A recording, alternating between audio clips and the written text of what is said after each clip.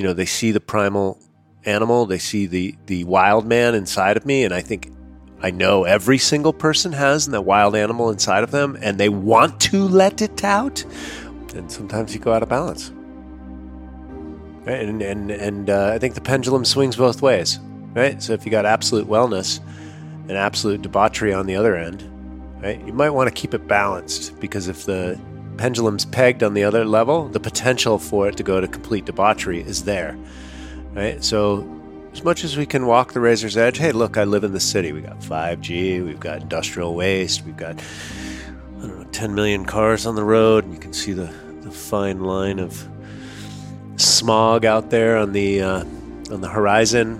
So, we have to deal with elements in our society and still be able to, move forward. So walk the razor's edge and do the best you can. That's Troy Casey, the Certified Health Nut, and this is episode 314 of Wellness Force Radio. Wellness Force Radio, where we discover the physical and emotional intelligence to live life well. You can have the same brain states as someone who's done an hour of meditation every day for 40 years. There's a lot of losses that we go through, so the ability to be able to cope with those losses is very important to build skill in it, because loss will happen. You have to have spiritual courage to really grow spiritually, because if you really want to take guidance from your soul, you have to be ready to realize that many of the things that you're asking for guidance on, your ego has some kind of an addiction to or an investment in. What's going on, my friend? It's Josh Trent. You made it to Wellness Force, and today we're talking with Troy Casey, the Certified Health Nut, the breathwork master, the emotionally intelligent cowboy. You're going to find out exactly why I call him this in this episode. This is an hour and a half plus of absolute rich gold. We're going to talk about plant medicine and breathwork and Troy Casey's story, working through anger issues as a man, what it means to be a man in the modern world, how Troy got remarried at Rhythmia at the end of a plant medicine week. Such a touching story. There's multiple times during this podcast where I felt like I was going to cry. Troy had tears in his eyes. This is a great one. I'm really proud for you to hear this. This is an incredible podcast coming up. This episode is brought to you by Cured Full Spectrum Hemp. And by the way, it's organically farmed in Colorado, right here in the beautiful USA. This full spectrum hemp with a wide variety of terpenes and all the parts of the plant. The hemp plant that give us digestion, joint, brain muscle tissue, support, the relaxation and the good sleep that we deserve, especially after a stressful day. This is what Cured Nutrition delivers. There's a lot of talk, by the way, in the hemp industry, the CBD industry. What's the best product? When I did the research and I looked at the reports and I saw how quality that this company really was, I pulled the trigger. I knew exactly who we were going to partner with. Cured Nutrition. We're bringing you the best of the best in the entire CBD and hemp market. This is a simple, clean ingredient, no preservatives, just locally sourced, organically farmed, full spectrum hemp. The kind of product I'd be happy to give to my grandma if she was still here, and I'm happy to give to my mom. I know you'll like it too. And because you're here with us in the Wellness Force family, you get 15% off. Just go to wellnessforce.com/cured, CURED. Use the code WellnessForce at checkout. Get 15% off your order over at wellnessforce.com/cured. If you've been looking for a CBD product, a hemp product that you can trust, that's organically sourced, this is your go-to, wellnessforce.com/cured. Use that code WellnessForce to get 15% off so you can save some money and spend it on other beautiful things that make you feel good. All right, Troy Casey. If you've seen Troy Casey on social media, then you already know this is one of the most outspoken wellness leaders on the planet. Troy does not disappoint in this episode. We got to record this live in Malibu at a house overlooking the ocean. What an incredible conversation. I love this man. I love Troy Casey. I love what he stands for in our wellness world. I love his heart. I love his commitment to taking care of himself and preaching self-love and what that really means, the embodiment of self-love to his followers on Instagram and Facebook and YouTube. It's a funny story, actually. I've known Troy Casey for 10 years. But we actually just met this year. We met in April at the Bulletproof Conference. He was on a Vibe plate and he gave me Hape tobacco. And then we talked about organic foods. True story. That's how Troy Casey and I actually met in person. But I've been seeing his trajectory and his growth. And this is what you're going to get from this podcast. By the way, it's so easy and it means so much for you to leave a 5-star review. Can you hook it up for us? Can you leave us a 5-star review? I ask you this because we have so many people that write into the show and this show is reaching people across the world. It's honestly a dream come true, and I would love your support to be able to have this show reach even more people. And the only way that's going to happen is if you speak your truth. You can do it at wellnessforce.com/review. You can also just go over to iTunes and type in your thoughts on a 5-star review. Share this podcast with somebody that you think gets to hear this message, somebody that can become more physically and emotionally intelligent, just like we have on today's show. You're going to get a look into the life of a holistic nutritionist, an entrepreneur, a father, an influencer, a man who had an incredibly challenging upbringing, going on to be a Versace model, and then going into the Amazon, diving into plant medicine way before plant medicine was mainstream, to then working on building his brand, this certified health nut, this mission, this movement, what he's doing with organic superfoods and everything else under the sun. We did not leave one stone unturned in this podcast. Let's dive in right now. No more waiting. The one, the only, Mr. Troy Casey. Troy Casey, you are a force of wellness. A legit force of wellness. And I say that because, gosh, man, 10 years ago, I think is when I learned about you and I saw you. Certified Health Nut in the house, man. Thank you so much, brother, for coming on the show. Thanks for having me, man. You've been through quite the journey. Yeah. You went to Rhythmia. We're going to talk about this re-engagement of the soul that you had. It gives me chills just to talk to you about it. We're here in Malibu. We're overlooking the ocean. It's a beautiful day, man. Just want to start this conversation with gratitude for you and just how openly you share on social media about your life and just everything that you've been through. And what is Certified Health Nut, man? For people that don't know about you, they've never seen the bearded wellness cowboy. What is Certified Health Nut? What is that brand? Yeah, well, first of all, let me just express gratitude as well. I'm grateful for you having me on the show, and I'm grateful to be on this planet right now. Certified Health Nut was an idea, was a vision that I had in the Amazon in 2006. I'd been in front of the camera for about 20-something years at that time, almost 20 years. I had been studying natural medicine since I was in front of the camera. I do believe I have like methylation pathway issues. I don't know what it is because I've never really been tested, but I just figured, I had constipation, I had indigestion. So I got into nutrition 30 years ago as a Versace model. And then it was an amalgamation of my on-camera career. I was doing stand-up comedy. No shit. Yeah. You're a Versace model that did stand-up comedy? Well, eventually, yeah. This is why I love podcasting, because we would never get to that, if we didn't do this. So continue, please. So at the time, I was doing a lot of stand-up, and I studied improv, and I'm a trained actor. So I moved to LA to change my career as an actor, and then I started working with an herbal company in the Amazon. I was in Amazon drinking ayahuasca with the Shipibo Indians. And I had this vision. I had 3 very profound visions, and one of them was of Certified Health Nut. It was an amalgamation of my on-camera career, my natural medicine studies, and my stand-up. And Certified Health Nut was born right in the middle of the Amazon. I remember seeing you on YouTube, no beard, like fully shaved. It's been the ultimate thresholds breached for you. It's so funny. I met you this year for the first time, but I'd known about you for 10 years. And you're like, I'm kind of a cowboy, Josh.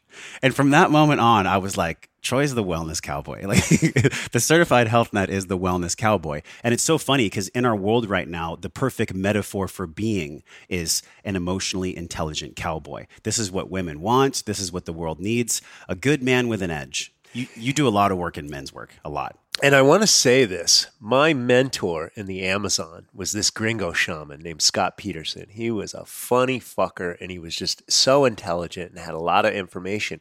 And what he told me is he worked in South America a lot and then stayed in the Southwest, so New Mexico and Arizona, and worked inside the healing community at the same time he did rodeos and would hang out with cowboys. And this is what he told me. He also was a ski instructor, so he was well-rounded. He said, in the healing community, everybody's always fucking sick. But the cowboys would snort coke and drink Jack Daniels and never have a fucking problem. And so he was like, there's got to be some kind of in-between where you can be tough as fucking nails and have all your natural medicine protocols. And so I think there's a balance. throw the baby out with So the bathwater. Keep your nuts in place and also activate the divine feminine that's inside of you and balance yourself out. You know? Dude, I remember that movie City Slickers. Remember Curly from City Slickers? He ate bacon every day. Yeah. And he had like the most unhealthy lifestyle, but yet he was the most grounded, the most happy. And when he died, everybody was like, wow, what an amazing man. Yeah. From that movie. I think there is this metaphor of the cowboy that you embody, but that shit was not always the case. Like, I did not see you as a cowboy 10 years ago. You've kind of morphed into this. Yeah, I think I was trying to fucking fit in, right? And I cut that shit the fuck out, right? So, you know, as a Versace model, you know, they want you to look clean and good. And, you know, I had the same haircut for almost 20 years of my career. And so, you know, really short buzz cut and classic looking. And I don't think it was an abject trying to fit in. I think it was just by osmosis, right? And so, and what happened when I went through my divorce is I stopped giving a fuck and I let my hair grow out. And actually that was really, I think not giving a fuck and letting my hair grow out was kind of a growth action in, you know, it was a progression of things that happened. I care deeply. Let's get clear on this. I was just thinking that Troy gives a big fuck. Yeah, I care deeply about this planet, about our species, about the evolution of consciousness, but I don't give a fuck what people think of me because the peanut gallery and the armchair quarterbacks are fucking everywhere. I know this from working on YouTube, you know, and there's plenty of accounts that are ghost accounts that are just, you know, 13-year-old kids, you know, With Cheetos on their fingers and wiping it on a T-shirt. trying to troll and get a reaction out of Yeah. people. Oh my God, somebody's listening to me. Yeah. So I've dealt with that for many, many years. And I was also capitulating a little bit with that with my wife. You know, she's like, you know, shave and wear a suit and it looks better and you'll make more money. And I still get people on my social media telling me that. Shave, you know, you'll be more successful and you know, why don't you have your old look? And a lot of girls, the way I see it is it's really the indoctrination of the culture because this is the wild man, the primal man. This is natural man. Yep. Right. So, so what is it about, you know, some people that can't accept that or don't want to accept that? And it really comes down to business is done in a certain way. You wear a monkey suit, which is the actual, the origins of the business suit today come from military. And so, and then the noose around your neck, you know, that is basically, you know, a noose, a slave noose, in my humble opinion.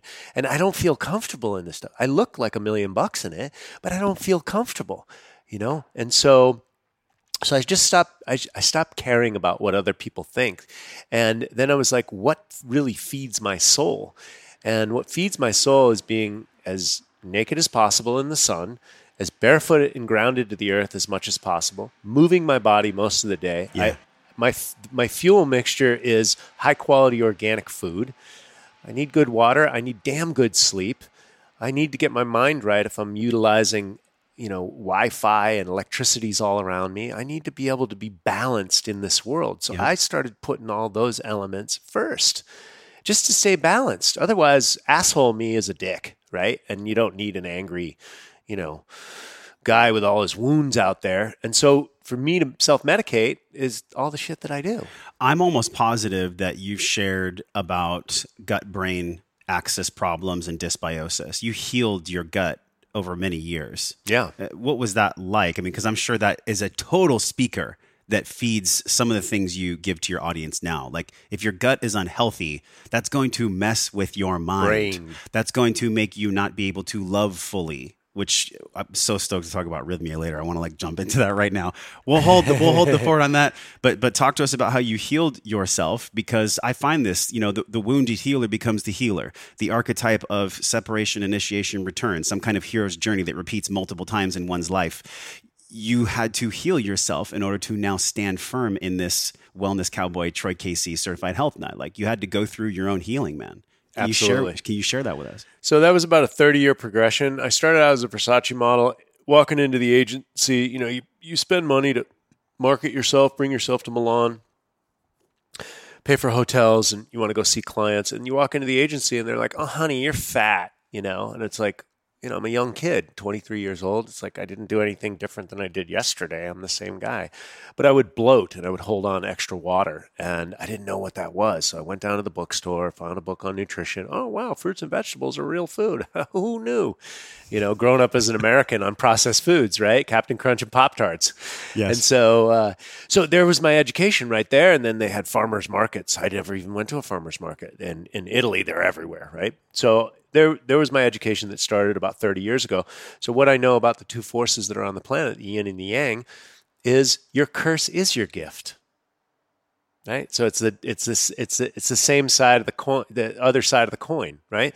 So my curse was that I had digestive issues. All right, so 30 years forward, I can now see that there was emotional issues in my second and third chakra, especially since I started doing Taoist stomach massage. Your vagus nerve goes down through your heart, through your gut. And then there's all these nerve endings in your abdomen area, and you can feel them. They're very sensitive, especially right underneath your sternum and then around your belly button. And so I had issues. If I could pinpoint it, it would be in my descending colon, and right in that area. And I think it's more along the lines of that vagus nerve. There's some impingement there. And then that's on my second chakra. And then my power chakra used to be so sore right underneath the sternum.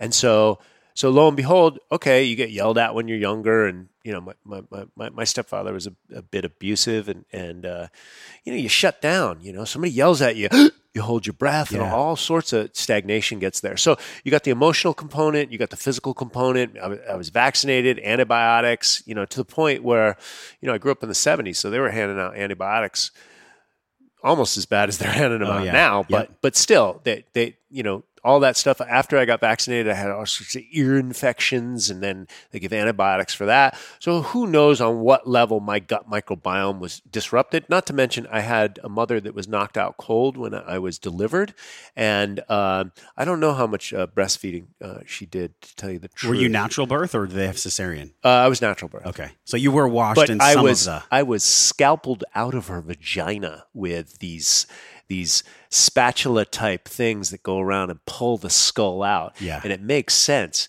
because when people try and fuck with me or pull me around or something, I want to fight back, right? So I was literally ripped out of my mother's vagina while she was unconscious. I did a lot of research when my children came. I worked with a world-renowned midwife, and she showed me the military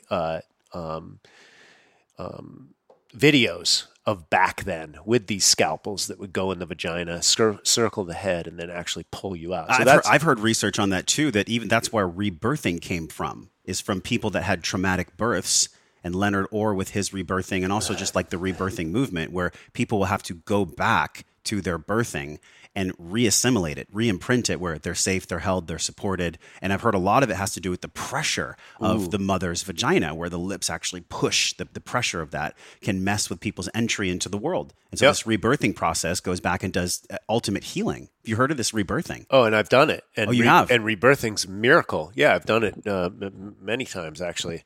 And then I've also heard that the C-section children, the psychologists have much harder trouble dealing with them because they don't have the vaginal pineal gland squish, right? So that those vaginal muscles squish on the head. You got a soft spot on the top of the skull, squeezes the skull, the DMT comes out, and you are born into this world with a full DMT experience.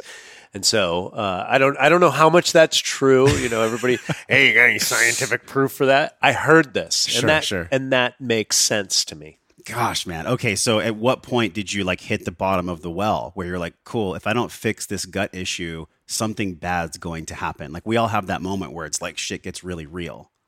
Well, for me, it was a progression. So what I noticed first on is I started juicing, and juicing subjugated the majority of my problems. And I also started doing some form of calorie-restricted intermittent fasting, which is called juicing, right? So I was putting in pre-digested, liquid, bioavailable, high-quality nutrient, pre-digested, right? Already easily absorbed.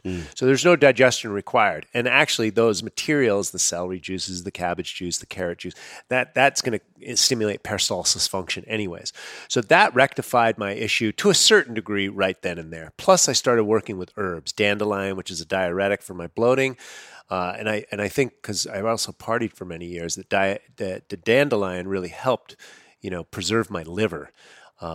And so I truly feel that. And so did dandelion, got into Cascara Sagrada and Senna, but some of those herbs are medicinal and they build up a tolerance to that. So I had to do the dance with that.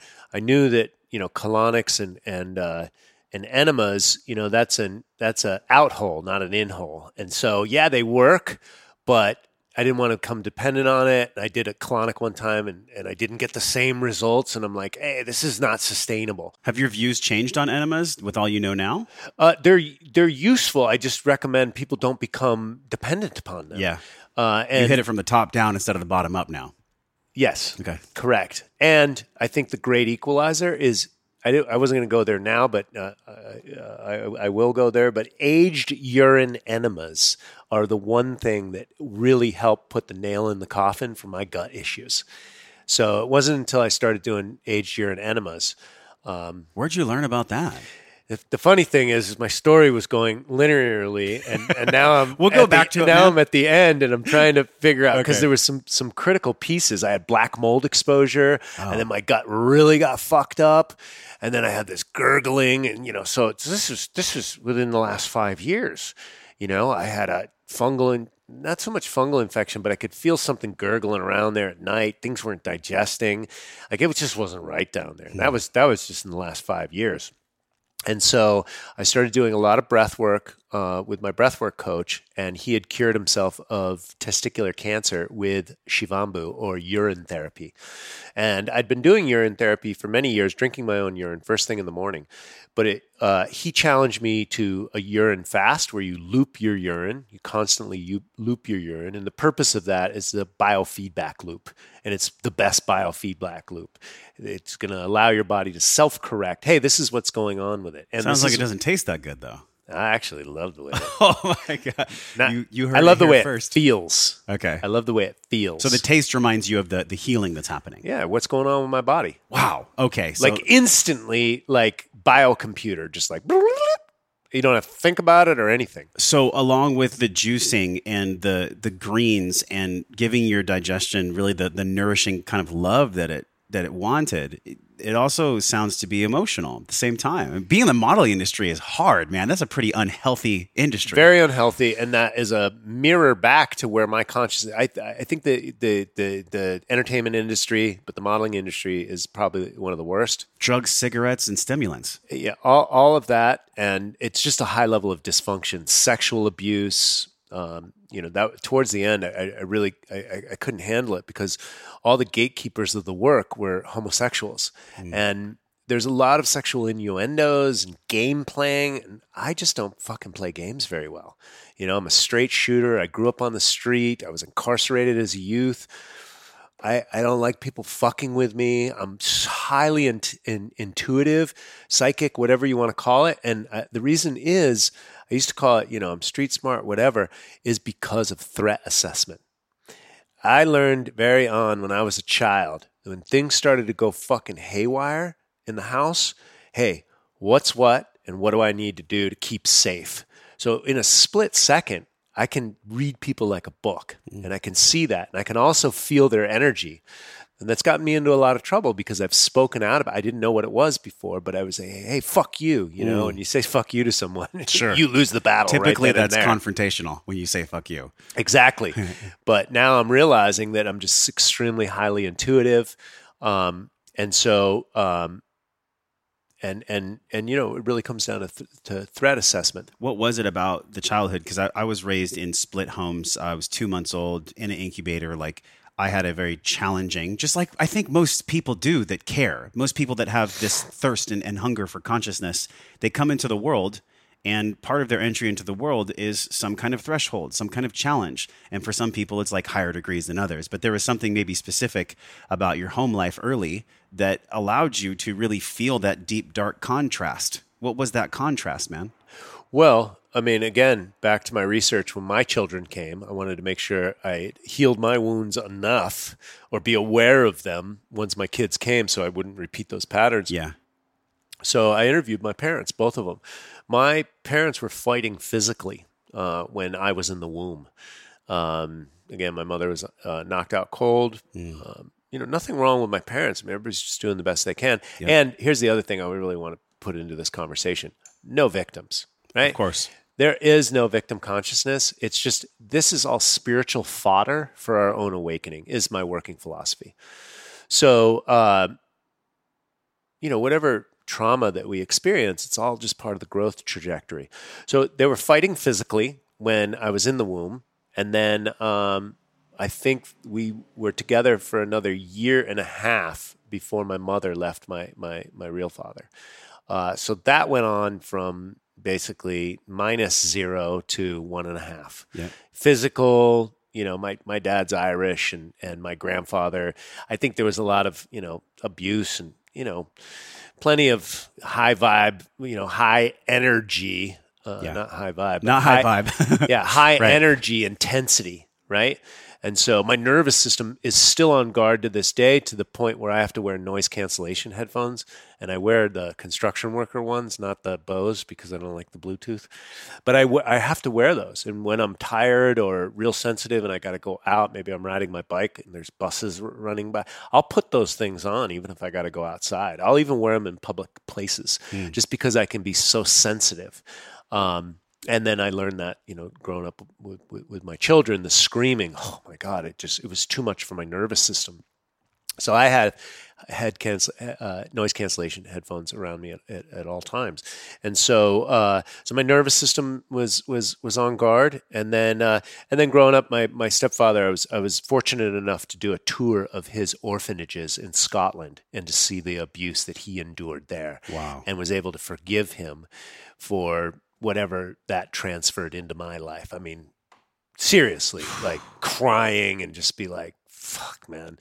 I didn't even tell him I forget. I just fucking, dude, I forgive you. You know what I'm saying? I'm like, dude, you fucking pain that you endured, and being split up from your family. Christmas Day, his aunt took him to the orphanage, not even the mother, and dropped them the fuck off. Yeah. That's intense shit.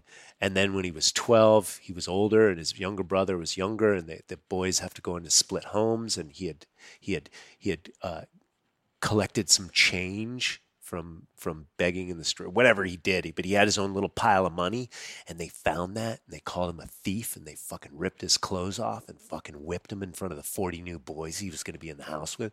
I'm like, holy this is like a horror movie. I'm like, holy fucking shit, I'm in tears here. And no matter what it was just like, I fucking forgive you, bro, and fucking understand. Yeah. It was fucking deep. And so, and God forbid that guy raised his voice when I was a kid. Fuck, the terror that I could just feel from that. It was like, holy shit. So I understand where all my nervous system got all this training and this anger and this pent up emotions and this digestive issues stuff. And so it was, it's understandable now. And again, your curse is your gift. Yeah. So now I've navigated all these terrains for so many years. I've got all the shortcuts all piled up into a 10-day juice cleanse, or, if you've really got the gumption and you're not married yet, or even if you are married, go sit a 10-day Vipassana course. Yeah. Go to fucking Rhythmia if you got the cash and fucking dump. If you don't have the cash, sell your fucking house. Sell your car that you don't need. Dude, Troy, I had no idea of all the things that happened for you with parents. And it just hits a spot in me, because I have this sense, especially after interviewing Mark Wolin on the show. He wrote a book called It Didn't Start With You, Healing Generational Pain, Healing Generational Trauma. Even the way you've articulated all the things that happened to your father, there's probably things that happened to your grandfather and your great-great-grandfather, where we're literally kind of fed beliefs that get imprinted epigenetically in us. Our grandmother actually was born with the seeds of you and I inside of her womb, our grandmothers. So everything is traced back to generational learning, generational pain. And this is why it's so powerful that you're here on Wellness Force talking about where you are today, because this conversation would have never happened out of your father's mouth, out of your grandfather's mouth. The awareness wasn't there. So really, what do you consider yourself to be a harbinger of awareness for other people? Just your vehicle is health. I mean, that's some cute linguistic gymnastics. I mean, that's great. You know, people view me this, that, or the other thing, and I kind of just, nomenclature's cool. Yeah. But I'm just living in the skin suit just like everyone else. Right, but we're here in the 3D, and those words have impact for people. Yeah, so what's the question again? The question is, do you feel like in some way that you're an energy or a messenger of awareness, of consciousness?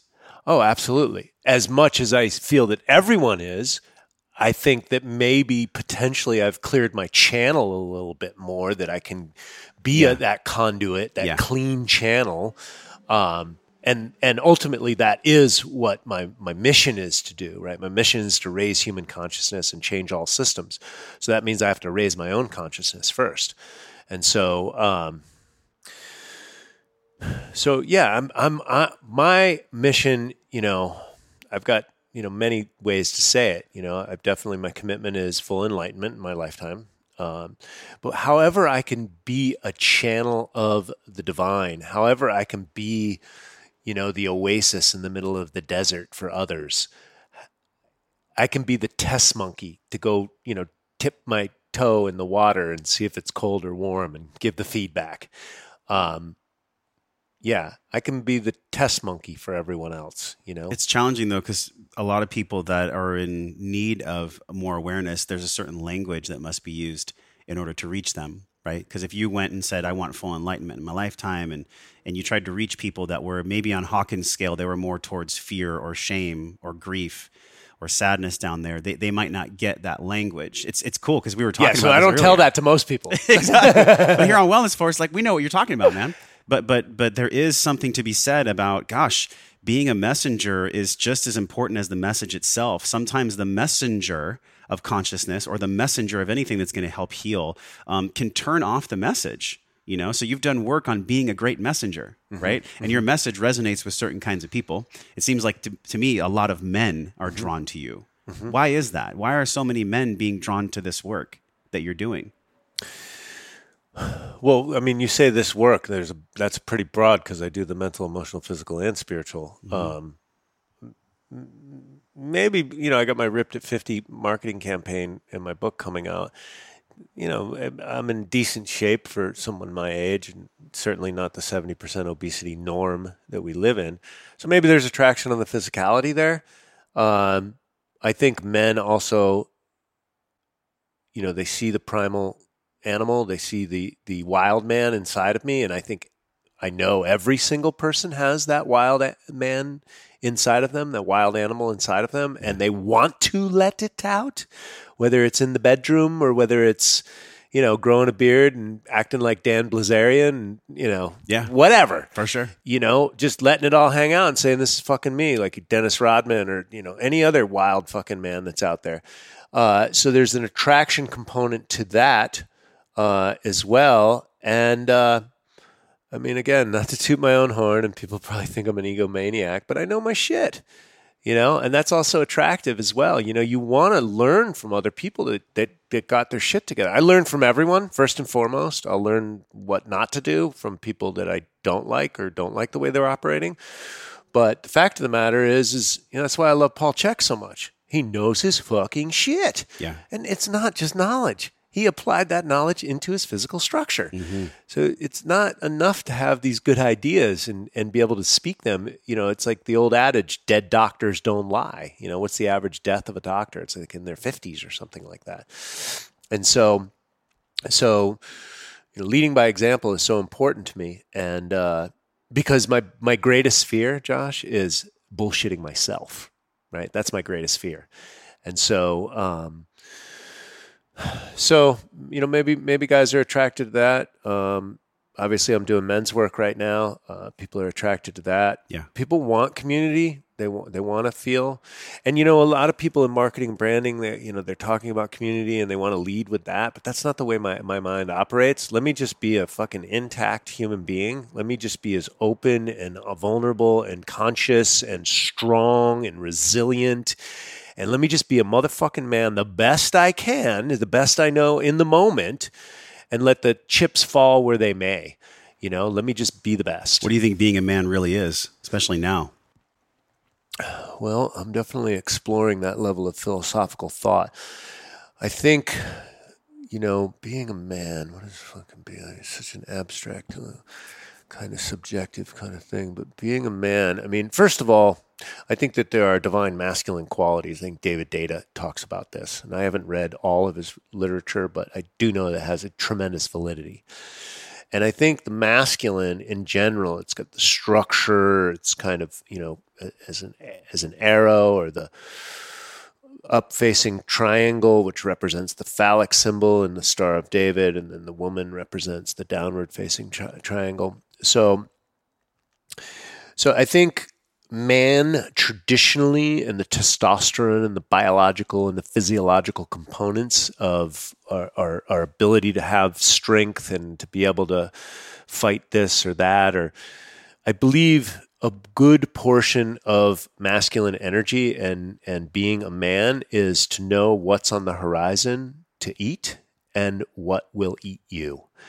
And because the modern world and the technology has changed, what will eat you is dark and nefarious, and it's not out there. In fact, it's packaged in, new and improved Tide and this is the greatest thing from sliced bread or whatever, And so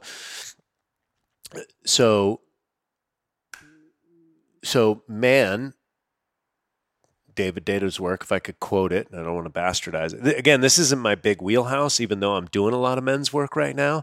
I'm just doing it all kind of intuitively. But man is there to set up the perimeter so the feminine can dance, right? So the feminine can flower. Right? And everybody's doing their task. Now, men have a stronger structure. They have some testosterone. So there's different elements. And the feminine, makes things beautiful. And so we do that dance together. We're complementary opposites, right? There's two forces in the 7 natural immutable laws. The law of polarity, or the law of gender as well, is always at play. And so, and then we also have the yin and the yang, the masculine and feminine, inside of each one of ourselves. And we want to stay as balanced as possible, or at least the ancient sages have all said, walk the razor's edge, balance, the middle path. So you're walking between, both of them. And so I do think, what is a man? Listen, I got caught up in the little hippy-dippy-doo West Side Los Angeles, everything's love and bliss, Yeah. We're all the same. There's no such thing as gender. These crazy conversations. Oh my God. Let me tell you, nothing is bigger than a shit show of confusion than all of that. But look, when one of my businesses went down, my wife is very skilled in the fashion industry. We had our second child. I was working in the Amazon with an herbal company. There was challenges at the highest level. I was attached to that mission. I drove so much change in that company that we brought on consultants, and I basically fucked myself out of a commission check. Well, that's a negative way to look at it. I basically blessed myself with another path that helped me go to where I am today. That led us to sit together. Yeah. Fucking A, you know? So, but my heart was really invested in that. And you can see my older YouTube videos from the beginning. It was all in the Amazon. And so I said, look, I'm a fucking man. I love my fucking kids. I want to spend all the time with them. I'll play Mr. Mom, right? Hormonally, that exhausted me. It fucking broke me. And you know what? My woman, because of the conditioning or whatever is out there, it was like man, money, and women, take care of the kids. Yeah. And as soon as that role she was probably jealous of me. She was feeling insecure about her own, mothering, probably, guilty, mommy guilt, layered. So me washing the dishes and taking care of the kids and changing diapers and all that other shit wasn't good enough. It literally, in our society, in our constructs where maybe we shouldn't have these ideas, let me tell you, they're fucking there. Yeah. They're really there. Whether it's from conditioning or not, there's something visceral, something primal where they come from. So, and at the same time, my wife was wearing her man pants. So then when she's a smart woman and I want to honor her. So I was allowing her information to come in, but it was subjugating my internal guidance system. my intuition, my innate intelligence. I didn't know that then, but I can put words to it now, because now that we're back remarried again, and she trusts everything I do and loves my beard. She wanted me to shave it in the beginning to make more money, but she was still caught up in that. But she loves my beard. She loves my confidence. She loves everything that I'm doing. And now what I tell her is, I said, please, I'm here to listen to you. I want to listen to you. I honor your intelligence and your feminine input. However, I have to have my own internal guidance system in place. I have to make the decisions that are right, whether I fall on my fucking face or not. I have to have some bearings in time and space, and that's going to come from my own primal animal, my own intuition, however I'm guiding myself. And she understands that now, and she really wants to let go and go into the feminine. I told my wife now, your only job is being beautiful. Let's let that land for a minute. That's powerful, man. And it feels amazing. Yeah. You know, I'm actually in a position, I had to do a lot of work around surrender, because I did a lot of work on marketing and ClickFunnels and trying to monetize everything that I was 3D world shit. Bootstrap my fucking ideas like from zero to, sustainable in west side of Los Angeles. I need like $20,000 a month just to live. Right. And so, I drove myself crazy, and actually the final piece that really helped me was just surrendering to what is, which is a feminine aspect, And so, now that I'm actually in a position, I feel stronger, my beard's out, my hair's longer, I feel that primal element. I'm like, babe, I got this. Your number one duty is take care of yourself. And that's my message to everyone. Self-care, self-love is first on the chopping block. You think you fucking love people? I don't want to hear love and bliss. It's all about love and everybody.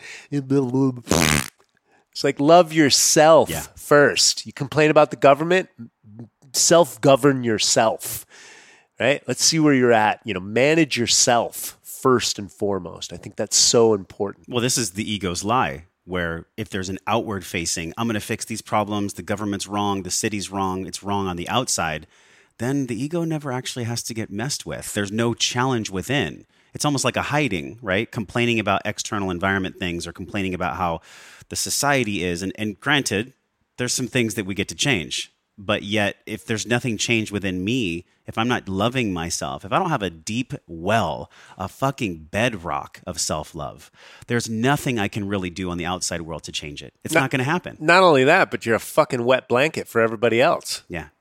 A victim wet blanket. Oh, woe is me, poor is me, blame, complain.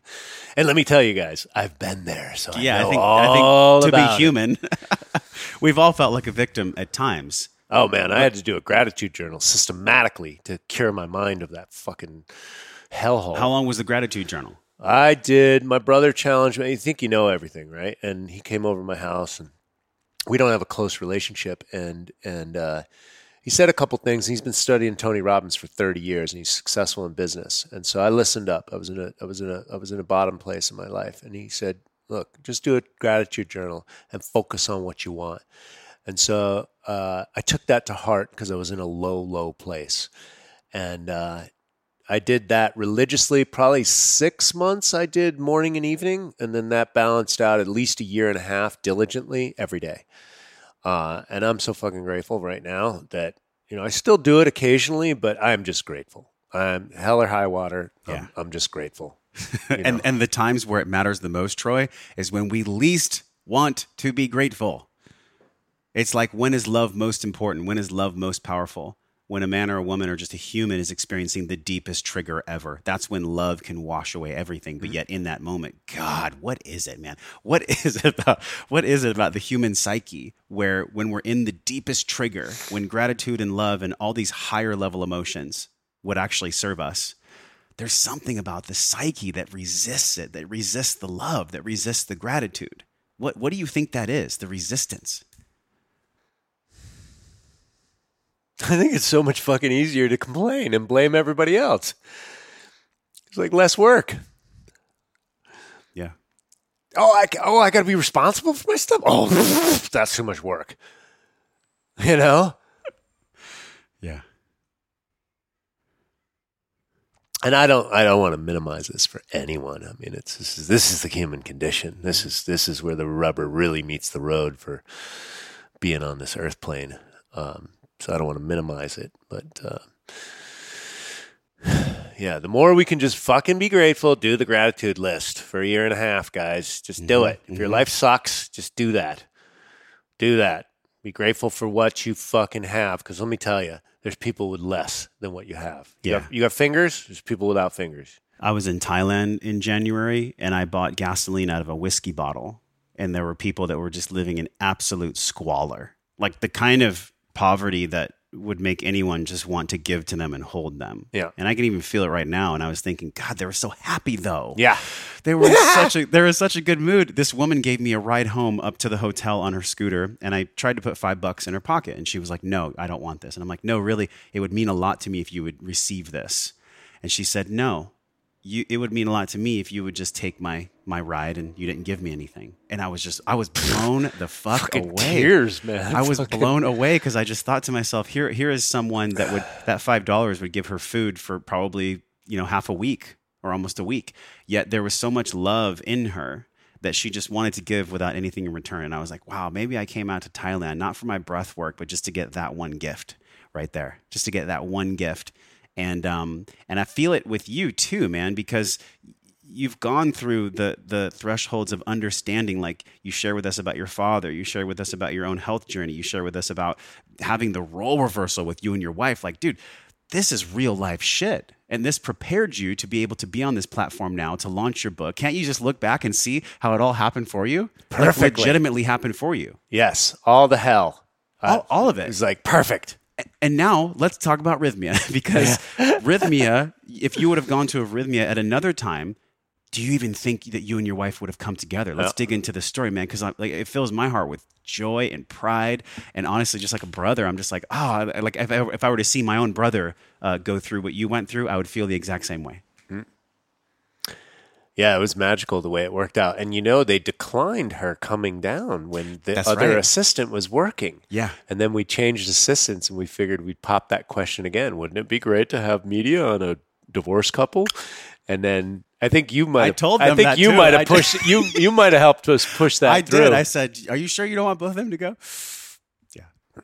Yeah, so God, I mean, Rhythmia. So I've been working with ayahuasca since 2006 in the Amazon rainforest.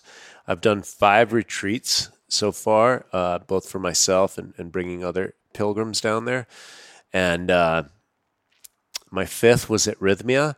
And the last one, this was 2019. The last one I did before that was 2012. So I'm not a big medicine junkie. I love medicine. I don't need to do it every week. But only when you're called. Right. Well, it's a big responsibility for someone. I'm almost 54 now, and I don't like to fuck with my sleep. And between my injury with black mold and having kids in my 40s, I just don't mess with my sleep, So doing any kind of ceremony after dark and staying up all night is it's not the top thing on the chopping block. Although I want to heal myself.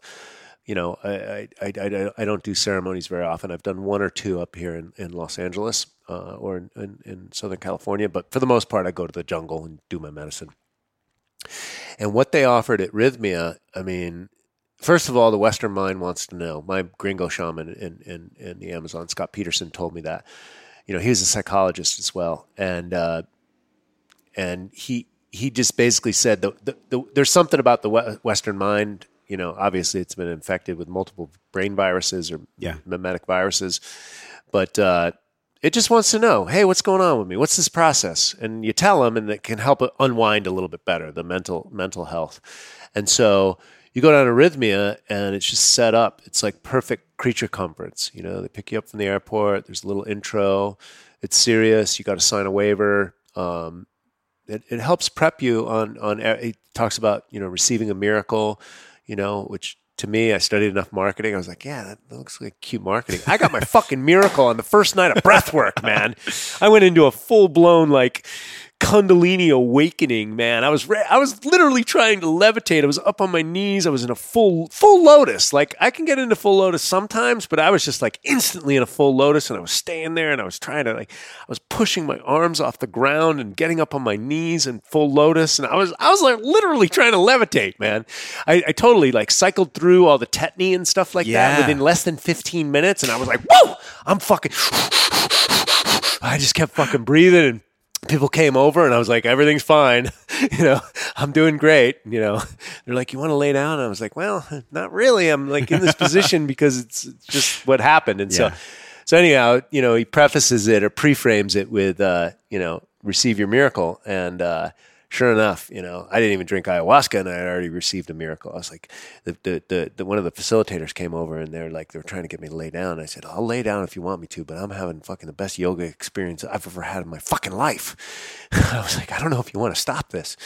So that was just the first thing. And how do you get into that? Well, I came in there, I checked my bags, I went into my room. My room's completely clean. I come into breath work. They've got a nice pillow. They've got a nice blanket. Everything's clean. Everything's, cordial. There's good instruction. There's, everything's comfortable, and there's coconut water on tap. I mean, holy fucking shit with that. And so it's good coconut water too. It tastes like it's got a little bit of lime in the coconut, Anyways, I was in heaven, man. Coconut water is a big deal for me. Yes.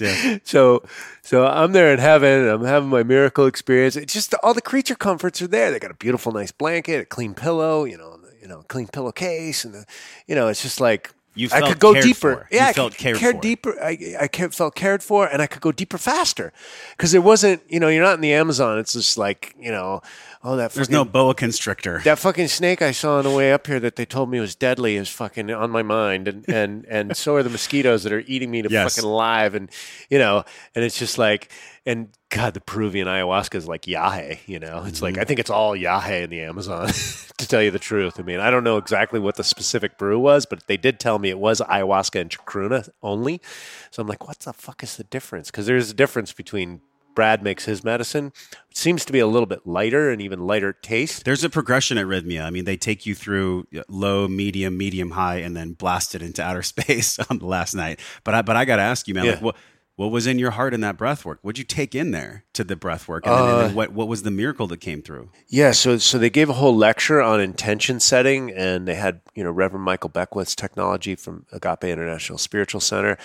And it was either JJ or Kim Terranova was teaching, and it's all about intentions. And you hear about intention setting and all that stuff, and sometimes I just marginalize it. It's a fucking hippie fruitcake shit, But then I was just like, I know this shit works because somebody told me to do that in Peru the first time I went there. And I was like, okay, so I hadn't set my intention. So I was about to land on the plane. I was like, all right, let me set my intention. All right, I want to connect to the divine feminine and all of its facets and open up my heart. Let me tell you, I got everything I bargained for in that 2006 trip. So I'm in breath work, and I go, fucking breath work. We're doing transformational fucking Leonard Orr kind of stuff. I'm like, the tetany, it takes about an hour and a half to get in there. It's fucking Were you resisting? Yeah, I was resisting. Yeah. And so I'm telling myself this whole fucking story, and I was like, I just took a class on intention setting. How about right in the middle of fucking whatever bullshit I'm telling myself? Yeah. How about I say ease and grace, and it's going to be a fucking amazing. And then boom, 15 minutes later, I'm like fucking full-blown levitating, So it's just like I reset my. What were you levitating about? What was it? Oh, I cycled through some, like, whatever the breath work does for you and activates the DMT or whatever. It was happening, right? It was literally like I was elevating. I was going somewhere. It was like my Merkaba wanted to take off and fly, and so intention setting is it's valid. I've gotten just as powerful breakthroughs and emotional fucking hammers from breath work than I have with ayahuasca. Yep. It's been the same magnitude. And I just actually this week, man, I drove out here from Sedona, and we did this week intensive with breath called Breath is Prayer, a woman named Gwen Payne out there. And I had this beautiful connection to the fact that not only have all of us completely been supported, but it is absolutely my choice to declare that I've been supported the whole time. Yeah. And it's not mumbo jumbo, like spiritual bathwater. Right. I'm talking about the feel, the same thing you mentioned about Paul, the same thing you mentioned about yourself, the embodiment, the clicking in of lessons rather than just gathering and applying and speaking about them as if they're clicked in. Oh, totally. It's actually the clicked. spiritual bypassing. Yeah, the breath work clicks in and locks in, almost like at the top of a lid, it snaps in. Yeah. Breath work for me has snapped in so many lessons that honestly in ceremony we're so intense and there's so many different consciousnesses spinning around the room. And I don't know if you feel this way. Sometimes breath work can be more powerful because the space is so safe. Yeah. And we're not accessing the DMT states as drastically or as radically as when we fly into like different dimensions with ayahuasca. Do you feel like the breath work for you has been just as powerful or is just different? Except for that one time at Rhythmia, actually, I've had quite a few profound experiences on breath work. So it's different. It's a different modality. Yeah, it's different, but yes, it's very integrative. It's very, and it has the tools to put it all together because you're getting high on your own supply. It's endogenous, right? So I think there's an internal awakening that happens like, oh, I can do this my fucking self. This is coming anywhere from me. I could do it in the car. In front of the grocery store. Well, let me tell everyone out there, don't do breath work in the car. Don't do this while you're driving. I almost passed out one time. Pull over if you're going to do the breath work. Oh, God. Over. The only breath work you can do while you're driving is box breathing. That's basically it. Okay, so first night you get in there then, and tell us about your wife. Can we mention her name? Yeah, Yuri Lee. Yuri Lee, beautiful soul. We'll link the video in the show notes of you and her in the spa. Just talking about, it was like 10 minutes of pure joy, pure love, pure bliss. Yeah. Where it was so, I was so proud. I was like, honestly, like part of me as a friend, I was so proud for what was coming through and the way that you were like giving her space to speak. And then you were back in your power. And there was this dance between you and her. Yeah. And that dance, I think, knowing your story now, maybe that dance kind of went away when you were playing mom. And that dance had a resurgence of you and her now being in the dance. And that's why love is coming through. Yeah. So on that first night, was that the beginning of what I saw in the spa? Was the first night the beginning or did it happen later? The spa was one of the last days. Yep. The spa was one of the last days. Well, first of all, I want to say that you were definitely an integral instigator. Because I'd been talking to Brandy for a couple of years, or Rhythmia people for a couple of years. By the way, we're recording this in Brandy's house. Yeah. So that's interesting. So for you to really, I think since the Bulletproof Labs conference, you kind of pushed that forward. You really helped me out a lot. So fist bump on that one. Yeah. Bam. Much love. So yeah, which I'm grateful for. But what was your question? Yeah, essentially what I saw in that last video. Did it start the first night? Was it third night, second night? Like when did it start to turn? This is what happened. It's a little bit more of a story, but okay. So when we got divorced, basically she blamed me for everything, and she knew about internal work, but she wasn't looking inside. She was blaming me for everything. And a year into our divorce, I worked with a client who came in from out of town, and she was okay to do 5-MeO-DMT, and I took her down to my shaman down there, and she had an awakening. Now, this shaman does 2 servings of 5-MeO-DMT. One where you go for a deep dive and you go out and you meet God or dissolve into the all or whatever you want to call it. And then the other one is called a bottoms up, which is more of a Kundalini eye gazing while your fucking face is melting. And the object is to stay fucking present, right? It's fucking magical. It's holy shit fucking magical because I had never done it, right? I'd always tried to go out and then I had my own fidgeting going on and I never went for the deep dive. A year later, I got that experience. But at this time, we're doing the eye gazing. It's actually with my client, flying on medicine, staying present. I came out of that ceremony going, whatever 50% of input that I have in the text messaging back and forth of trying to control and manipulate, or you do this or you do that, and you pick up the kids here and fuck you and don't tell me what to do. And whatever 50% of my energy was going into that, cut that shit out. That was my message coming out of that ceremony. And I've done so much healing work over the years and My wife doesn't like swearing, and I've, tried to say for a million times that I'll never swear again. And it fucking does. Some shit just doesn't stick. I'm never going to do that again. And you fucking go do it again. Well, this time I was just like, all right, cut that shit out, Troy. And it stuck. And about a month later, I say, oh, yeah, I'll take the kids, whatever you need. And then she started being bitchy on top of that. And I was like, hey, don't you see that there is a little bit of a difference here? Yeah. Tell me you recognize that. And she goes, yeah, but don't expect anything from me, and blah, blah, blah, blah, blah. A month later, she started drinking ayahuasca here in Los Angeles with a group. And she came to me and asked me to forgive her for blaming her for the sum total of everything. And so anybody that thinks this ayahuasca thing is like, oh, yeah, it's this or that or whatever, let me tell you, it's fucking It has nothing to medicine. do. It has nothing to do with doing drugs or getting high. That's not what it's about. It's about exactly what you just expressed, which is, can we get down to the truth It's like a where miracle. all the love actually is? And it's not the hippy dippy love that's here. It's the kind of love that we all can sense in our life is real. That's what fuels everything. That's what allows these flowers to grow, and the imagination that created this podcast equipment, our clothes, like whatever is breathing you and I right now. We haven't thought about our breathing, maybe you have. So there's something to this medicine where it's from nature, it's from Gaia. Gaia is connected to Father, Mother, everything is one. Yes, it is kind of like the language that is esoteric though. It can be very esoteric at times. So as people are listening to what you went through with your wife, there was definitely something that shifted in her even before she went to Rhythmia. I did not know that. She shifted before she even went. So she drank ayahuasca with me a half cup in 2008 in the Amazon. Got bit by a mosquito and left. Took my son and everything. I was down there for 17 days with a group, and she was on a tour to Machu Picchu, and she came down to stay with me. And so we have a history of medicine. She just was never a big trooper. And then we went through the divorce, and it was very traumatic for her. But as soon as I was gone, she had to look in the mirror because there was nobody else to blame. And so, and then that went on for a while, and then she started drinking medicine. And so that medicine, and then she did that every month for a year.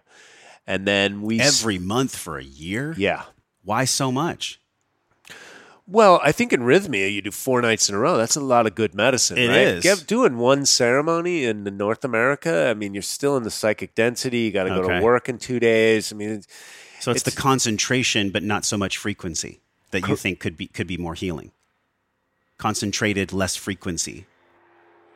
yeah, I just think the weekend warrior stuff, it's good for doing some heavy lifting. But Yeah. if you want to do the real work, I think it's good to go down to South America and go to the jungle and, Yeah. Go off grid Yeah. as much as possible.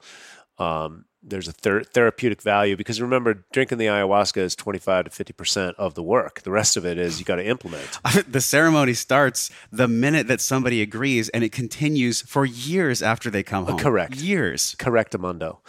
So there you go. So she started drinking medicine and started taking responsibility. And then my single prayer the whole time we were divorced was to be peace and harmony, no matter what. That was my intention. That was my prayer. Peace and harmony, no matter what. Now, even if I fell on my face.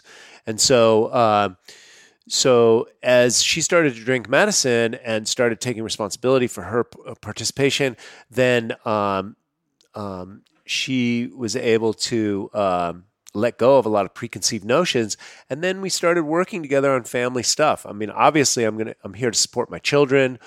Actually, I wanted to provide for her whether she was divorced or not, because she's the mother of the children, right? So my objective was to get my business up higher and higher and higher, so she's taken care of. She doesn't have to work, and she can take care of the children. So that's still my prayer. That's still my intention. I'm still working towards that. And she was struggling with her industrial job, the fashion business, and Amazon.com's been inhaling that industry for 10 years, and she's just been frustrated with it. And that frustration she brings home. And we realized that all of her motivation for that, because she wanted to break away from that, when she met me at the health food store, she wanted to open up a healing center. She wanted to get away from the fashion industry. Yet she kept on going back because it was quote unquote easy money. Yeah. But it was so much pain for her to stay in a job that she hated. And so as my business started doing better, and she started drinking more medicine, she realized, I got to get away from this fucking industry that I hate. But she still couldn't do it out of the grip of fear. Yeah. And so how many people listening can feel that grip wherever you are right now? You guys know what we're talking about. Your wife is just a mirror of millions of souls that feel that fucking grip. And she's got a Christian background, and she's very loving on so many different levels. So the surface is like, I'm love. I don't operate from fear. But the fact of the matter is she was driven by the fear of not having enough. And it's understandable because the mother instinct is there, right? She wants to provide for the little ones. Yeah. It's coming from a perfect place of love. It's just the awareness and the consciousness hasn't blended it yet. It's coming from a good place. And so for her strapping on the man pants and for me being Mr. Mom, I got worn out hormonally because they've got an extra gene or some kind of functionality that allows them to be completely exhausted and loving at the same time. Women are just really strong multitaskers. I know it's a blanket statement, but the blanket rings true for me. I just feel like men, we do one thing really well at a time. Yeah. Anyways. So she was trying to put on her man pants. I was trying to do everything, and everybody was miserable. So now that the roles have switched, we're in our natural, more flow. Yeah. And I can breathe and be myself. She was also inner masculine, trying to second guess everything. I'd start going in my business in one direction, and she'd be like, no, change this, no, do this, no, do that. 'Cause we're going for the shortcuts. Like, we need to put money on the table right now. And, and it was fucking up my internal guidance system. So the divorce did miracles for us because I was really able to focus on everything that I need to focus on. Was it an actual legal divorce, paperwork and everything? Yes. And what year was that? That was, I think we got divorced last year. It was Last about year. a year out of the marriage. We did it pretty straight. I said no courts, no paperwork. Period. Cool. I won't walk in I won't, and I don't do paperwork. Yeah. So she honored that. She really wanted the divorce. We couldn't solve our problems together, and duly noted, right? She wasn't doing her own work. She wasn't looking in the mirror. Yeah. That's not to say that I don't have a pile of dysfunction or issues or shadow, right? It was just that, she was unwilling to look in the mirror. Yep. And a year out, she was able to really go back and look in the mirror and really see what was what. Plus, you're out in the dating field, and it's such a headache out there. She was now. in the first night of breathwork with you, right? Were you side by side or were you across the room? She was side by side. Side by side. And then during that first ceremony, like when did the love and the healing start to really pour in for you two? Was it a specific night or was it there from like the very beginning? Well, the thing was I went on vacation with the kids in August, and so we started kissing. And the last 2 years I started dating a lot of women. I'm like, hey, I'm free now. I'm 50 and free, man. Woo! And I whipped out, Bumble and Tinder. Oh, look at this fucking kid in the candy store, But I'm also 50 now. I'm a little bit more mature. And I was just like, and you have sex with a woman, and then next thing you know, codependents start coming up. So I had to look at my codependents. This person's unhappy, and then I want to make them happy again. And then I'm like, where's that coming from? And then their unhappiness is actually a psychological game, to hook you. And I was just like, okay, now I got to pull back the reins. Yeah. And the second you have sex with them, guess what? All emotional dysfunction gets to be at the party. And so I'm like, oh, that's a big responsibility. I don't know if I'm willing to have that So it wasn't responsibility. just a candy store. Yeah, no. No, It's not just a candy store. It's the candy store with the dirty toilet in the back and the dirty dishes and everything else that needs to be cleaned. And so I'm like, oh, fuck. All right. This isn't as fun as I thought. So I pulled back quite a bit. And then, so that was my experience, going out. And then I like women, so I didn't want to be celibate.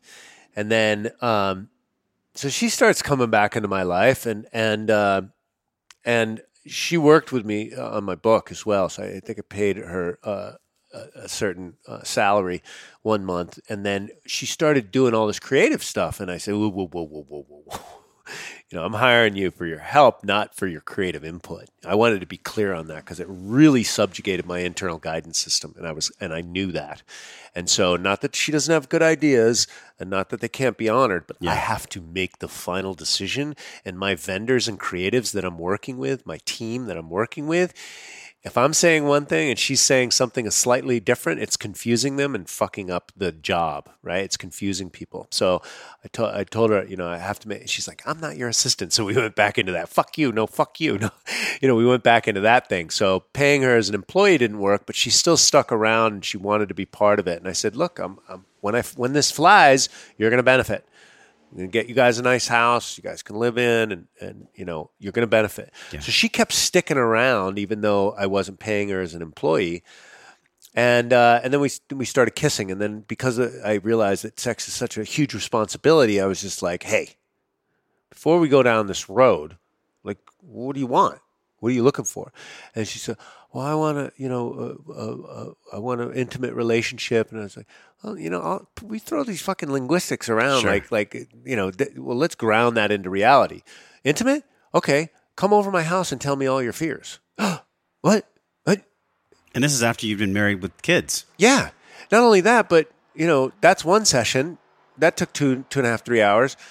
Now when you go home, now come back. Now I want to hear all your desires, right? All your sexual fantasies. I want to hear it all. Like, how intimate do you want to be? And then actually we were right in the middle of kind of getting ready to hear her desires. So I was going to go down with a legal pad down in Arrhythmia and, start putting, okay, this is what you want. This is what I want. This is the masculine structured the mind is like, all right, let's go solve all our problems. I'm going to take an emotional inventory of everything that's going on. So we'll never fall into a pitfall again. And what happened is we got to Arrhythmia and none of that shit fucking happened. And we just started kissing and making love. And there was just so much unspoken stuff that just didn't need to be spoken. And then the clean sweep with the ayahuasca for those 4 days and the breath work and all that stuff just cleaned everything out. And there were no questions. What was one of the moments when you were both doing ceremonies together that really opened your heart the most? What was one of the moments where something pierced in there and then like everything came out? Well, it's pretty magical the way they have the pre-frame or the program or whatever, because they kind of talk about it going through those ceremonies. Being married on Yahe was definitely the most healing for me, but I connected with my soul. I was like, come on, there's a bunch of hokey marketing shit. I was like, I know heal your heart, but connect with my soul. Come on, I'm connected, dude. I'm all right. I'm connected. But then I realized there's this little 3-year-old guy inside of me, and they had that front lawn out there. I swear to God, I paced 20 fucking miles on day 3, I think it was. And you know what I realized? I fucking love walking barefoot, man. Yeah. And you know what? My mind's got a lot of ideas, and they're fucking good ideas. But you know what? My rubber soles aren't grounding them into the earth. And so I was like, I fucking pace. I was writing comedy, and I was working on Ripped at 50, and I was like, all these videos I'm going to make and shit like that. And I was just like, this is part of my creative process. This is who I am. This makes me happy. I'm fucking happier than a pile of fucking pig and shit. I'm fucking happy just marching up and down. There's grasses underneath my ground. I could feel a little bit of water and moisture. Oh, that's fucking centipede just fucking bit me. I'm fucking happy on this fucking grass, walking, fucking flushing my ideas out of my fucking head and moving my body, right? Movement as medicine. Mm-hmm. I'm like, this makes me fucking happy. And then I realized a day later, I was about to get married, and I was like, I was fucking ready to puke on Yahe, and I was like, oh, God, I'm getting married. Hold it together, Troy. You're fucking getting married, dude. All right. And then I was like, all right, where's your soul, right? Because I connected with him the day before. And then I was realizing, soul, so it's right here, third chakra area, solar plexus. I was like, the word's right there. That's where the soul, for me, resides. I was like that little guy inside of me that likes to walk on the grass. And did you do that a lot when you were a little boy? You'd walk barefoot? I had hamburger toe when I was a kid because I stubbed it so much because on the cement. And I was a little hippie kid in the Haight-Ashbury district of San Francisco. So I was plenty barefoot. Yeah. And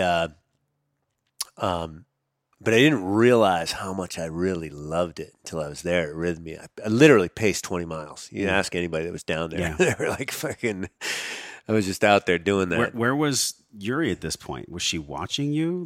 Oh, she was in bed. She was in bed. Yeah, she was in bed. I brought her out there once, and then some of the some of the facilitators were like, "Are you guys together? You guys aren't supposed to be holding hands." And I just wanted her to experience that groundedness.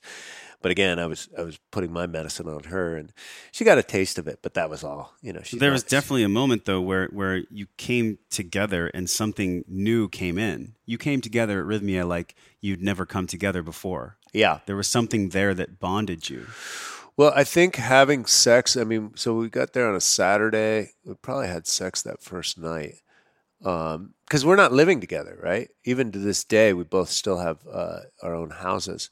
We're moving back together soon, but we weren't living together. And then time constraints, and we hadn't had sex in 2 years. And I just felt like once I got there, I was ready to let go of even more stuff, and I felt really comfortable too. I don't think that can be overlooked.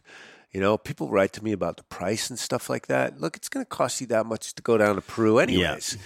Yeah. It's just going to be less creature comforts. And I like Peru, and I send people down to my friend's place down there still to this day. It has its value.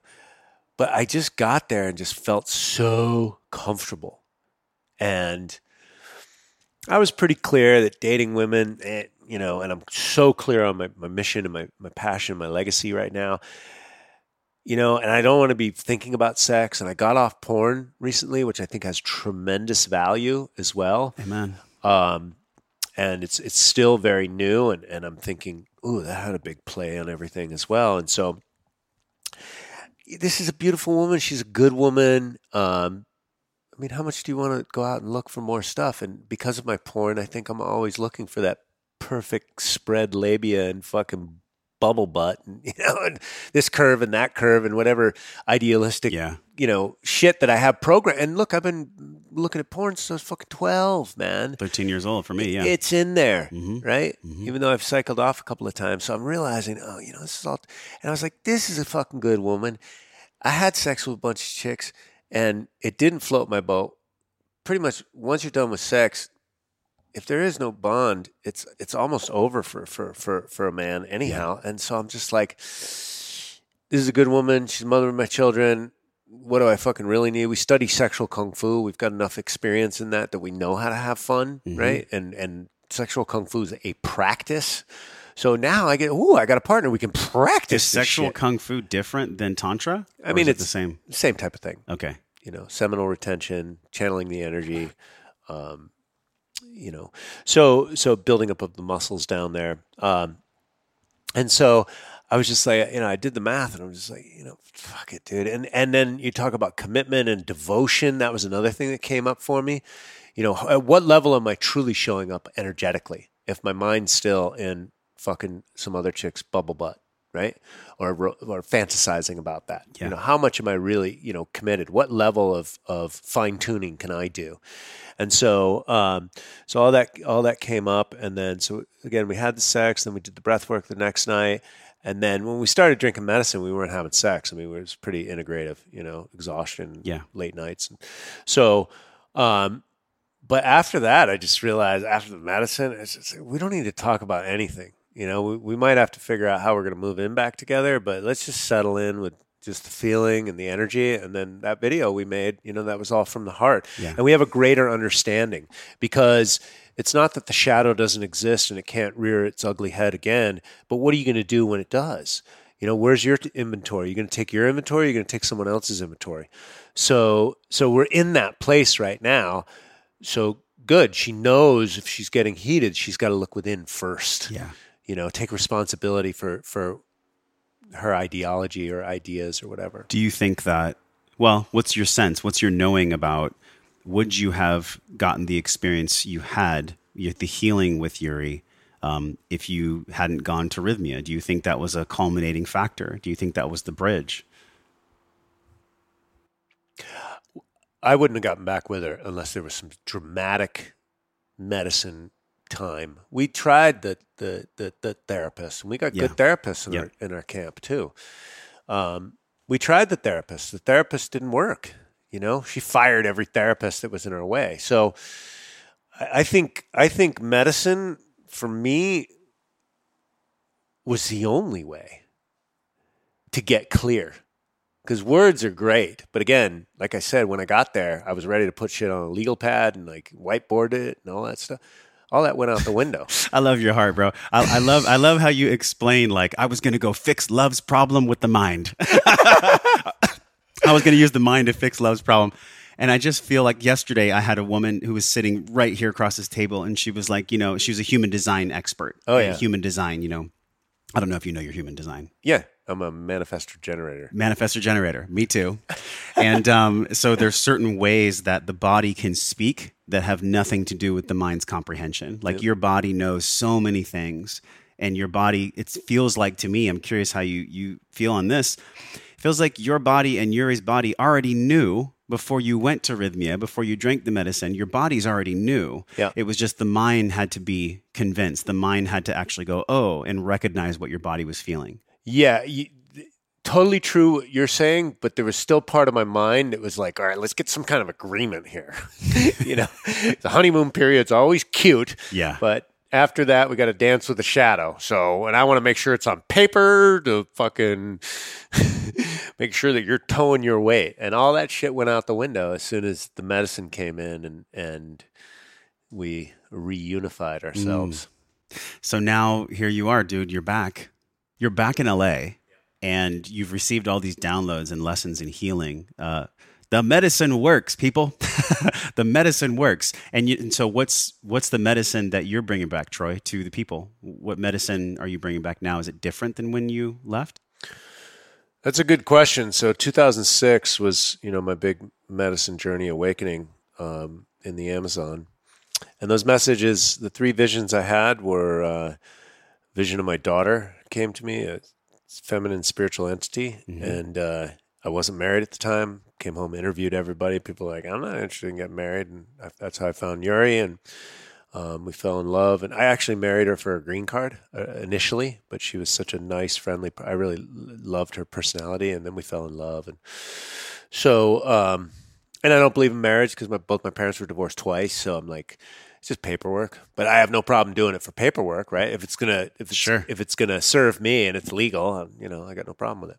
So that's my little philosophical dance around that. And so, and again, I still think that also there was a level of 1 foot in, 1 foot out for me, and the porn and all that stuff is layered. Yes. So we're gonna be doing so much work on porn in the future as men. So when I did Yahe, and I got married on Yahe, right?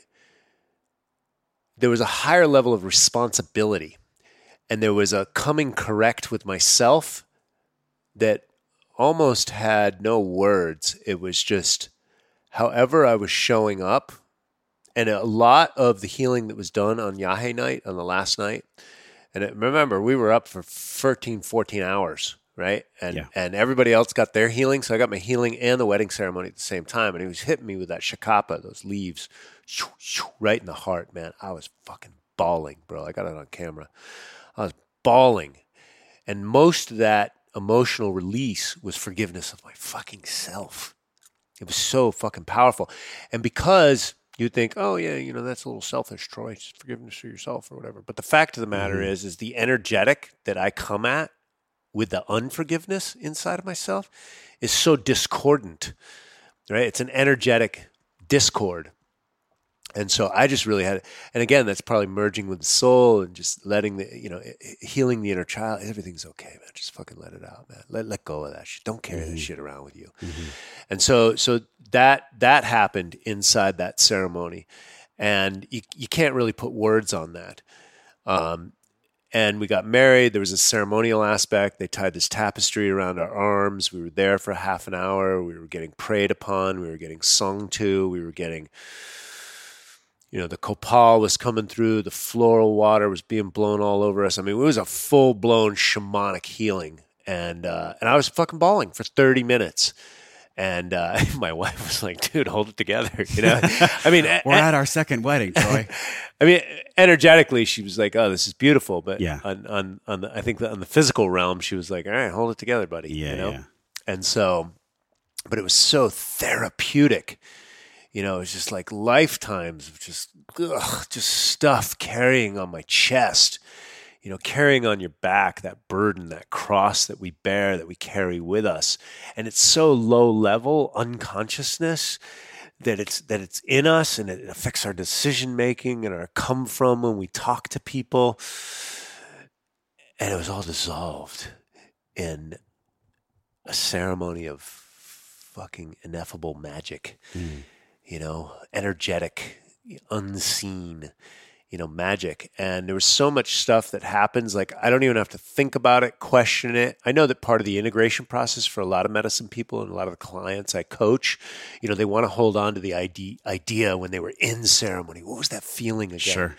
And so for me, there's like none of that. Whatever healing happened, it's in my template. I'm completely cool with it. You just trust that it's there. I don't have to go back and search for it. I don't have to have meetings with my wife of like, oh, well, I'm feeling a little bit this way and that way. And, we work stuff out right in the moment.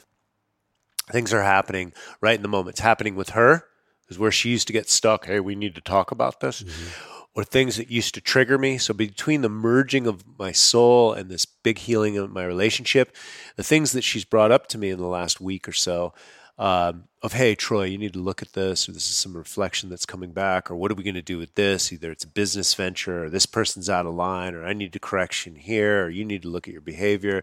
The children have this. Any of it. It's like, give me the input. All right. How does that sit? All right. What's the best solution for it? Do I need to look at myself? Do I need to make a decision here? So it's much more clean and crisp, and I'm not triggered. Yeah. Where all of my life, I've just simply been triggered. So it's almost like your ability to handle stress, like an input of stress, has been raised. Your ability to handle stress. Completely. Yeah. Completely. Because I'm a pretty grounded person as long as I'm nourished and I'm rested and all that stuff.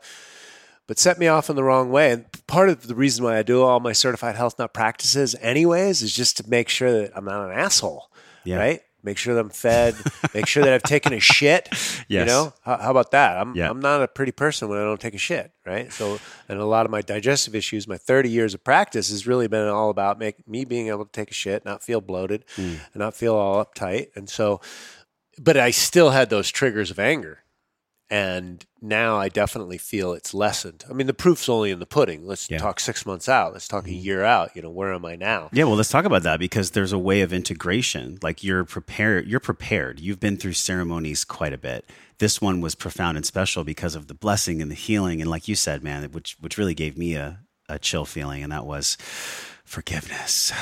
Forgiveness is this beautiful medicine for all of us. How are you going to integrate the forgiveness now? For the rest of 2020, by the way, 2020 is coming up, a new decade. How are you integrating forgiveness in 2020 and from the ceremony? All is forgiven, Josh. Period. Forever. Infinitum. And if I forget, fucking remind me. I mean, that's all I can say. I mean, I don't want to come on my high horse and I fucking arrived and, I'm enlightened now and I don't know when shit hits the fan. Yeah. But for right now, that I just feel all is forgiven. And you know what? One of my business partners got on me today and fucking screeched at me. And I used to be an angry guy, so I know where that's coming from. So I forgave him in the moment. Took a deep breath. Normal old triggered me would be like, fuck me, fuck you, And so in the moment, I was just like, all right, this guy's angry. And he's got some deep-seated shit. And there's a lot of shit going on. All right, let me not react. Let me listen. And let me get back on the phone. That's who I was on the phone with when I pulled up here. And tried to get off the phone, but, it was ongoing. So all is forgiven. All is forgiven. Even if things don't work out in business or relationship, things are still forgiven. Yeah. Peace and love. Thank you for sharing this story, man, because I had been looking forward to it for a while.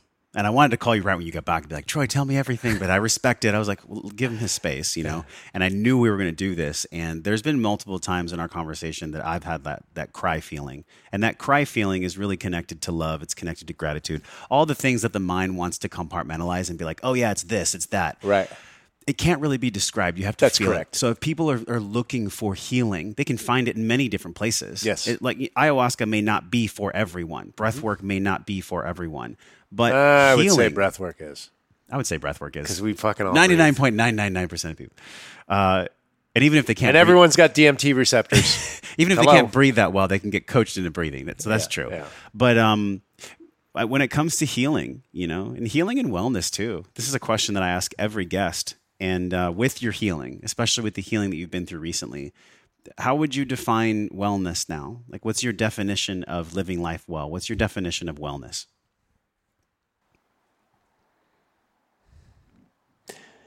And being peaceful and balanced in the moment. And sometimes you go out of balance. Right? And I think the pendulum swings both ways. Right? So if you got absolute wellness and absolute debauchery on the other end, right, you might want to keep it balanced, because if the pendulum's pegged on the other level, the potential for it to go to complete debauchery is there.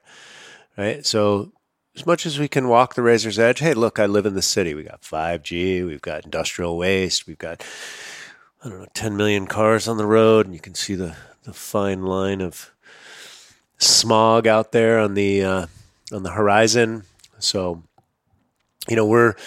we have to deal with not being well elements in our society and still be able to, move forward. So, walk the razor's edge. And do the best you can. But my book's coming out soon, and there's 9 foundation pillars in there, and they're immutable elements. They're like in physics, they call it first principles. They're basics, and all the martial arts masters have taught replication of the basics. So fundamental things, immutable things that people really can't argue with: hydration, nutrition, sleep, movement, nature, relationships. These things can't be ignored. And I think when you nourish those foundation principles on a regular and constant basis, best you can, then you're going to have some form of wellness. Mm-hmm. Is purpose in there? Purpose and meaning. Yeah. Legacy. That's one of them. Yeah. Yeah. This is what I've been feeling into too. And I love the way you said that. It's being peaceful and it's being here in the moment. Like, that is a lifelong learning skill, because there's going to be so many things that rip us out of the moment. And so it's really nourishing oneself is what I heard from you. Mm-hmm. Nourishing oneself. And the ways that people nourish themselves in this world is so different than the world that happened for our parents and our grandparents. So Troy, thank you, man, for the healing you've done, for the man that you are, for the way that you serve our world, for what you do in wellness, and just for everything, man. Thanks for being Troy Casey, and thanks for coming on the show. Thank you, Josh. I appreciate you. And I just want to give a blast out. Ripped at 50, a journey. # Ripped at 50, a journey to self-love. Troy is coming out. He's ripped. Yes.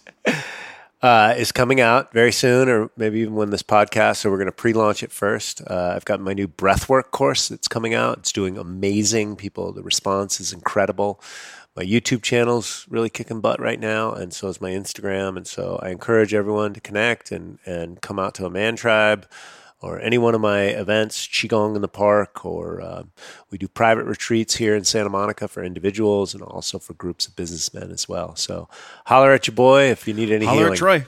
What's your IG? Certified Health Nut. Certified Health Nut. You guys, thank you for being here with us on the show. And I know we took some twists and turns, but if you could have been here, well, you were here with us and felt Troy's presence and the way that he described his journey, this journey of healing and wellness, man. It just lights me up in a special place. So thank you for spending time with us, and just take a moment to reflect on where you're balanced and where you're not balanced in your life, and just do the good work. You were all supported, well forgiven, as Troy reminded us. So until we see you again, I'm wishing you love and wellness. Yeah, baby.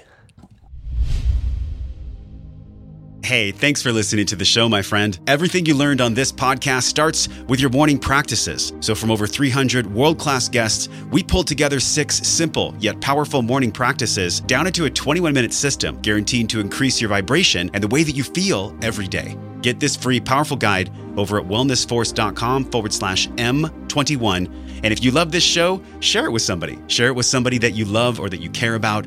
You can support the show easily by leaving us a 5-star review on iTunes Just go to wellnessforce.com/review, or if you're on your phone, just tap it, hit the link in purple that says review this podcast. And the journey does not stop here. We're continuing this discovering process in our private Facebook group over at wellnessforce.com/group. You can be a part of it. You already are. All you have to do is join us at wellnessforce.com/group, and I will welcome you at the door. Now go out into your life and live your life well. And until I see you again real soon, I'm wishing you love and wellness.